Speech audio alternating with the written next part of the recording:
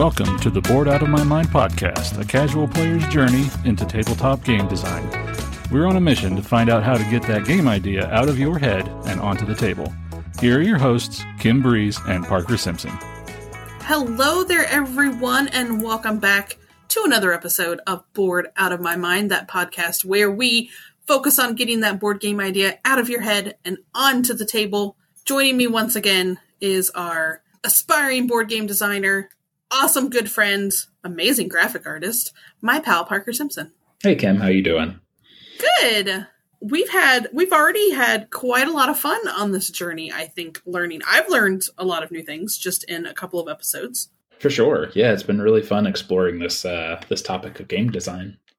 Yeah, so huge thanks to Mondo Davis for hanging out with us. We've got several fun upcoming episodes for you that you'll just have to hold on to your hats and wait for. But today we want to do something a little bit different. So it's just Parker and I hanging out, but we want to give you a bigger overview of the game that Parker's been working on. We've referenced it several times and want to make sure that you, our listeners, kind of have the backstory. Parker's willing to open his brain and share a little bit more of this little game that he's creating with us.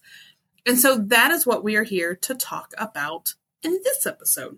Yeah, so with the main goal of the podcast being gathering information for aspiring game designers, I am also obviously working on my own game in conjunction with this. We figured it would be a good idea to kind of take a minute and explore kind of what is going on with that theme, what's going on with that game in my head, just so folks know that they can reference when we start talking about it with different interviews and such. Mm-hmm. And we'll do these episodes from time to time to check in, reflect on some of the things that we've already learned from some of our guests, give you, if there's an update, give you an update, or just, it'll be a good opportunity for you and I, Parker, to just talk through some of the stuff that we've learned and how that then reflects back on your build, whether you're changing things or what inspiration you've had from that. So we'll be providing listeners an update through this process, knowing that board games are not designed overnight. They certainly don't fall into a publisher's lap within 6 months or anything crazy like that. We'll do these touch points every once in a while so you all can know what's going on. Yeah, and I'm excited to share kind of the takeaways that I'm getting from these folks as well. So yeah, so let's hop into the overview for my game. Yeah, so Terrasaur is a racing game where players are stepping into the Terrasaur United Grand Prix, which is essentially just a fun way of saying you're riding a pterodactyl. Which is pretty rad in and of itself. Yeah, I'm super excited. So The idea kind of bubbled out from my love of racing video games. As a kid, I was really influenced by like kart racers, so like Mario Kart, Diddy Kong Racer, anything where you get to go fast and mess up your opponents. I was the one who was always crashing into the wall. I was that player growing up. So I'm excited I like racing games because I can't crash into the wall on a board game. That's fair. It's a little more my speed. Yeah. So in some of my research, when I decided that I wanted the game to be a race, I've been looking for other comp titles, games that are out there that are doing the racing theme. Yeah. And I've come across kind of a deficit in games where you get to be the racer. So a lot of racing games that I've found have that large aspect of betting where you're like the manager of the racing team, or you're betting on a horse race, or all of these other things. But my intention is getting the players in the saddle, so to speak. That's cool. Where they're actually the ones who are making decisions. They're on the track. It needs that fast-paced feel to it and not have anything bogging it down. No other mechanisms like betting or anything like that.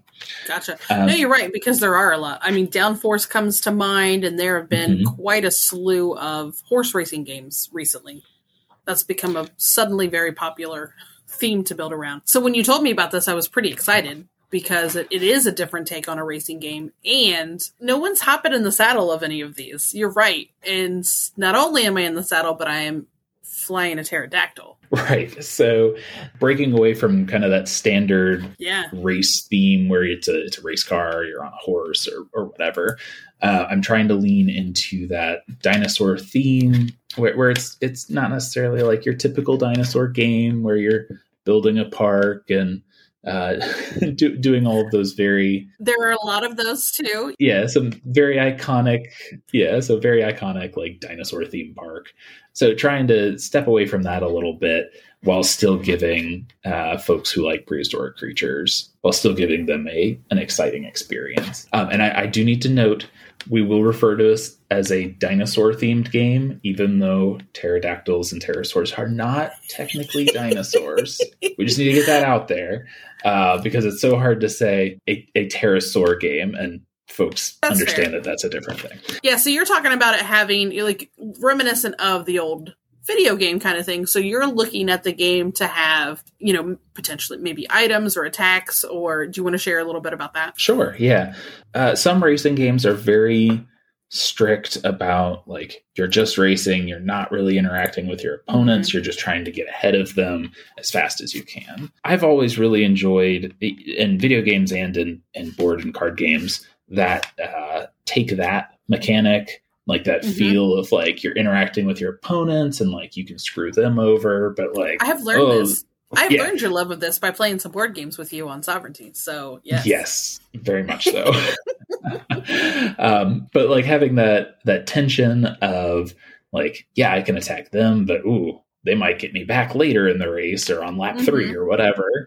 So that there's different interactions that I want to have folks be able to do in the game. I've had a bit of, not confusion, but there's a lot of different ideas that I have that I want to test and that need to get to the table, whether I want to do attacks or like discarding cards from your hands or having like item boxes. There's a whole lot of stuff that I'm excited to dive into and kind of explore a little bit more, but I'm trying to be wise about not throwing too much into it. Sure. I wanted to still feel like a quick race, like it's something that you were jockeying for position, and it has that element of player interaction where you can have negative effects on your opponent's race. Right. So I guess to clarify for the listeners at this point, we didn't really say this up front, but where you are in the design process is this is still a lot of it's a board game in your head. Some of it has made it to parts on the table, but kind of where we are in the podcast is sort of where you are right now in your journey with fine-tuning the mechanics and the actions you want the player to be able to take, figuring out which of those attacks or discard, those types of item things that you might include, and just kind of tying up that initial mechanical idea of your game, right? For sure. Yeah. The idea has gone through multiple iterations kind of in my own head and in many Google Doc files. Like the game initially started out, I was going to do just cards, no board, keep it very simple. But as I've kind of thought of new ideas and different avenues of exploring these things, it's definitely evolving. Yeah, so I recognize that it's in its very early stages. So there's a lot of work to be done in getting it out of my head and into these prototypes. And so in regards to the actual game design, I've been trying to absorb as much knowledge as I can from other designers, whether that's through other podcasts or YouTube or whatever. Oh, yeah. There's one that kind of stuck out from Carol Mertz. She's one of the game designers at Exploding Kittens. Oh, yeah. Very successful game title. Yes. So she was asked about designing games in the initial process, whether you start with theme or mechanics. And her response was that you should always be designing with your player first, thinking about your community and thinking about who you're making the game for, and then going from there. That's great. Which was super helpful because I have kind of gotten caught up in whether I need to work out the theme, whether I need to work out like the specific mechanics. But the idea of kind of starting with why and who, it adds a lot more clarity. Oh, sure. Thinking about who I want my target audience to be, who I want to love this game, because there's always going to be people who they like your game, they don't like your game. But if I can find folks, so if I can find folks who specifically are super passionate about like the theme and the way the game plays, that's what I'm looking for, is those niche people. That's such good advice for a lot of projects you take on, though, like to really focus on the who, the who and the why. Like, why are you even doing this, and for who is it for? So that's fantastic advice. Yeah, so now that we've talked about kind of the design of the actual game, kind of what we're doing, a little bit background on me. As an illustrator and character designer, I have a lot of love for creating unique characters and exploring the world behind things. Yeah. So Terrasaur has definitely started from the theme versus the mechanical side. So as a character designer, I want to create a unique play experience for each individual player. I want them to see characters that they identify with and they want to be a part of that world. So having a diverse cast is super important. I love that. Some of the characters are really fleshed out in my mind, while some aren't. That's fair. Yeah. The main character, Gilly, she was the initial character concept. I had this idea of a messenger character who works along this sunny coastline, and her mode of transportation is a giant pteranodon that she rides. So that character came very clearly to me, and I've got concept images and illustrations of her on my Facebook page as well, if you're interested in checking out on social media. The idea behind the game of this grand tournament is having characters coming from across the globe. So you'll have your typical kind of themed characters, like you've got like there's a Viking, there's a cowboy character, there's potentially a ninja, there's some pirates, like there's some of these like very general ideas, but narrowing in on specific characters in those classes, I guess. And the only other one that's very well defined is that cowboy character. I want her to be a marshal from like the Old West sort of feel. Like that. Yeah. So her name is Alexis Sky. This is actually a nod to one of my personal mentors that I worked with, named Alexis Key. She was just a natural leader, and she invested heavily into me when I was working in management. So I felt like this would be a fun way to honor her. Absolutely. Through That's the really game. Cool. So having her as this deputy character who she invests in her team, because each of the character choices come in a team where you can pick a specific character from that team. So just having her as like the lead character who's investing in her subordinates, I guess. So fun fact, I'll throw some of these Terrasaur fun facts in here every once in a while. The largest known pterosaur species, the Quetzalcoatlus, they were actually discovered in Texas.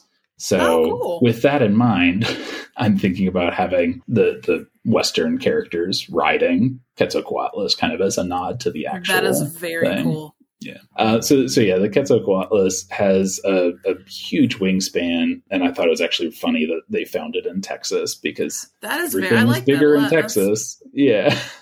I really enjoyed this approach from a theme. I'm a big theme fan in games. Like I very much am someone who gets immersed in a game whenever I play it. And so I love that you're taking kind of this approach to it. And I know that it fits your style more because of building out that story, that background. You're building a world around the game, which a lot of games, when they have that, there's so much more potential in the long run. And I think about some of our friends at Fight in a Box, and their game Mouse, Cheese, Cat, Cucumber has an entire world built around it that eventually has molded into a game, an RPG, and just all kinds of stuff. And so from that standpoint, early on, I mean, a lot of this information could change. You may change your mind on some certain things and stuff as it goes. But personally, I have enjoyed learning more about this world that you're creating and the characters that live in it as you're going through this journey. Yeah, the world building aspect is one of the more exciting parts of this for me. Mm-hmm. Yes, I want to create a good game that people love, but creating characters that people connect with is just as important for me. Yeah, so while some of the characters are definitely fleshed out and I have a good idea of what I want them to look like and act like and like the vibes that I want to come across, there are definitely characters that I'm just not sure what's going to happen with them. Like, I'm excited for them to introduce themselves to me as they develop. So I'm excited about the world building aspect of this as well. I think that'll help inform some of the game design stuff as well. I think so too. I think there will be a good give and take between the two aspects. And I know, like with our interview with Mondo, we talked a lot about designing from mechanics.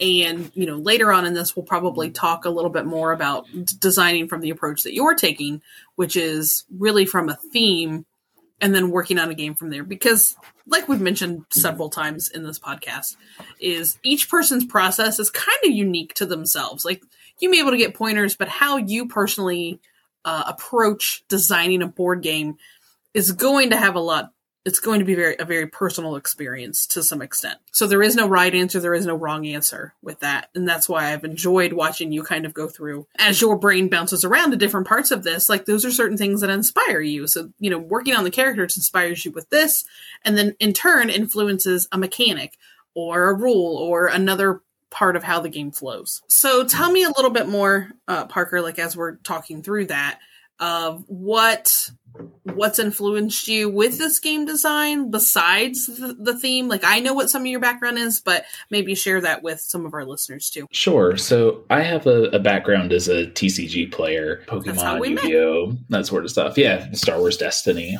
the best there is. So I have the propensity to kind of want to customize things or have like that asymmetrical balance to games.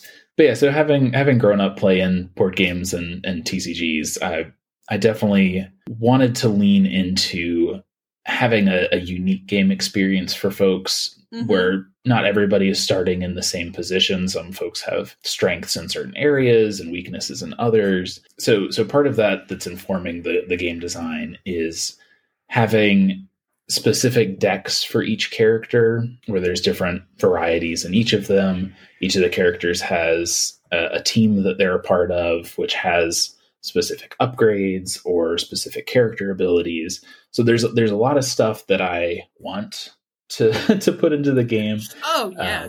So there's a lot that's going to have to be play tested and figured out.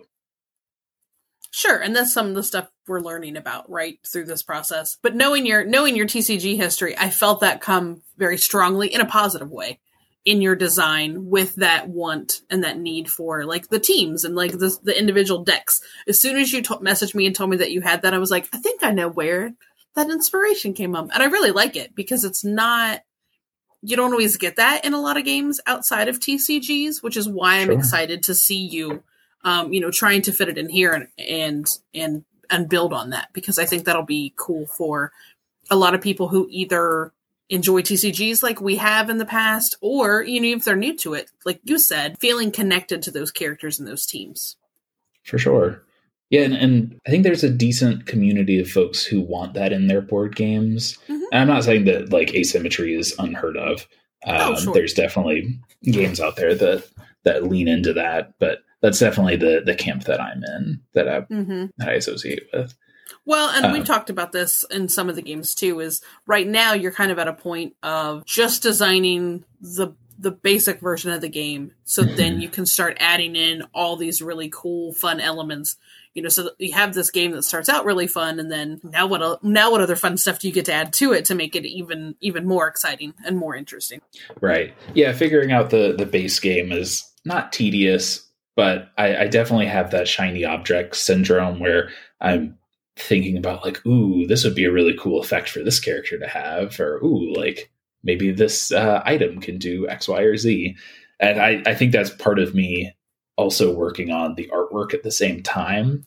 So I'm working on like concept images and like figuring out the characters and their vibes and everything. So as I'm doing that, I'm just thinking in the back of my mind, ooh, this character could do this, or this. And I have to kind of pump the brakes a little bit. No, I get that. I think that's a unique experience for you as a board game designer, though, because you are talented enough to be able to also be doing the artwork for this. So you are having to flip back and forth, left brain, right brain a lot to really build this out. Yeah. And I really admire the designers out there like Ryan Lockett, who like they do the game, the testing, the illustration, like the whole shebang. So I know that as my first design, like this whole process is going to be pretty messy, and I recognize that. Yeah, that's okay. But I'm excited. I'm glad that I'm capable of doing multiple things for this project because I can hop around and focus on different things at different times, right. But I also get to make the decisions of like how the theme affects the gameplay, how the artwork interacts with how folks approach the game. So I'm really excited about the fact that I can not do it all, but you know what I mean? You're living and breathing the whole thing in your head all together, which I think is, like I mentioned, a unique experience to other board game designers. For sure. You're visualizing it while you're also building it. So what else with this? Would you share inspirations that you've had with it, or just either whether it's been a game that you've played or if it's been outside influences? I know we've had a couple of good conversations when we talk with Mondo about sometimes it's just your life that influences some of your game design. So have you had any of that too? So 2022 was definitely a dinosaur year. Just in general, the third Jurassic World movie dropped. Yep. There was the Prehistoric Planet documentary series, which was amazing. Much better than Jurassic World, by the way. But there's been a lot of stuff in pop culture recently that is definitely stirring up those like my little 8-year-old kid feelings of like, oh, got to get those dinosaurs. Like, I don't know. But yeah, and along with that as well, I guess with having dinosaurs on the brain, also in 2022, my son Jasper was born, who we affectionately call Baby Dactyl because he had a remarkable screech, and those first couple of months were they were something. It was an exciting, I feel like that's sleepless, very relatable for a lot of folks. It was very ethereal time where you're kind of in that balance of maybe I've had like 5 hours of sleep and I got to go to work, and like it's just it's a lot. But yeah, very very. I love the time. Nickname. That's fantastic. That was another like little push towards like dinosaurs on the brain all the time. Well, and I don't know if we've mentioned it earlier though. Like some of the focus is that this game would be approachable for a younger audience. Still fun for people of all ages, but approachable for some younger kiddos too. For sure, yeah, and that's one of the reasons that I'm as passionate about gaming as I am is. My wife and I were also therapeutic foster parents for several years. And gaming was a very low-key, relatively stress-free time of bonding and just growing those relationships, especially with kids from hard places. Like, it's very important to get those connections where you can kind of let your guard down and focus on, we're going to play a game and have fun and whatever. So having my game be, like you said, approachable enough that a kid would want to play it and a kid could understand it. So making sure that the concepts are straightforward, the gameplay is streamlined and relatively simplified, where it's playable by a kid and enjoyable for an adult. And there's a big growth, I think, in that whole arena of games, because I do see a lot of content creators and even other designers that are, they want to do things with their family and they want to share this hobby with their kids. So I've seen more and more games and more coverage of games that are approachable like that. So again, I have young nieces and nephews who I enjoy gaming with. So it is fun when they feel included at the table. Yeah, I think some of my favorite memories with some of our kids were over a table playing with cards and Star Wars Destiny specifically. But Nothing wrong there. Yeah. I mean, even me as a kid, I remember going to my grandma's house and playing Rummy sometimes. I mean, because we will not disclose my age, but that was long enough ago that there weren't, not that there weren't board games. I'm not that old. There were board games, but like not as mainstream as what they are today. Like Back in my day, we had sticks and stones. That's right. We play with sticks. But those are really happy memories for me. Yeah, for sure. It's very pure, and like you get to interact with people in a different way than you would in like regular social settings. Like totally, games let you express a different side of your personality. Oh, I totally agree. Yep. And as for playing games with Grandma, I do have some fond memories of getting my ass kicked in Scrabble. But I mean, I've been fortunate enough to see this game in its infancy and be able to play a little with you. You are finding the fun in the design, in the base version of the design. And so I'm excited to see how that grows and changes as you learn more things, as you try more things, just as, you know, you start to breathe life into it. And it is going to be a process, and that's okay. I do appreciate the kind words, and you've been super encouraging in the initial process of this. It's exciting. It's been really nice to have. Yeah. It's really exciting, but it's really nice to have folks who are in the gaming community recognize that, like, oh, there actually is something here with this idea. Yeah. So. And I think you're just going to find more of that as we go along this journey. Everybody's so nice. That's been my experience as a content creator too. They're just this. I have met some of the best people through the gaming industry. So just more of that to come for sure. Well, Parker, I appreciate you sharing the journey and letting me come along for the ride, quite honestly, and letting all the listeners come along for the ride. I think that gives us and everyone listening a good idea of at least where you are in the process. And when we're talking about the game, that hopefully gives them a little bit more context to go with. Yeah. And I'm definitely the kind of person who knows that he doesn't know what he doesn't know. So having folks on who can kind of speak into that and give me their wisdom from their years and experience, I'm super excited about that. I'm super excited to share the journey with folks and That's awesome. Let everybody see all of the messy mess behind the scenes. See that behind the scenes. Pull the curtain back. Mm-hmm. Well, awesome. Well, that does it for this episode. So, as always, I am Kim Breeze. You can follow all the things that I get myself into over at Tabletop Rebellion on all the socials, or jump into our Facebook group if you do the Facebook thing, Tabletop Rebels. We love having folks in there. Tell us about what games you're playing or what you're up to, or just, you know, whatever's happening. Sometimes we talk about pop culture stuff too, like Star Wars and things like that. And I am still Parker Simpson Artwork everywhere. Thanks for joining us for another episode of Bored Out of My Mind podcast. Find us on social media as Bored Out of My Mind podcast, and tell us about your own game design journey, or drop us a line via email to boredoutofmymindpodcast@gmail.com. The Bored Out of My Mind podcast is a production of Boom Productions. Until next time.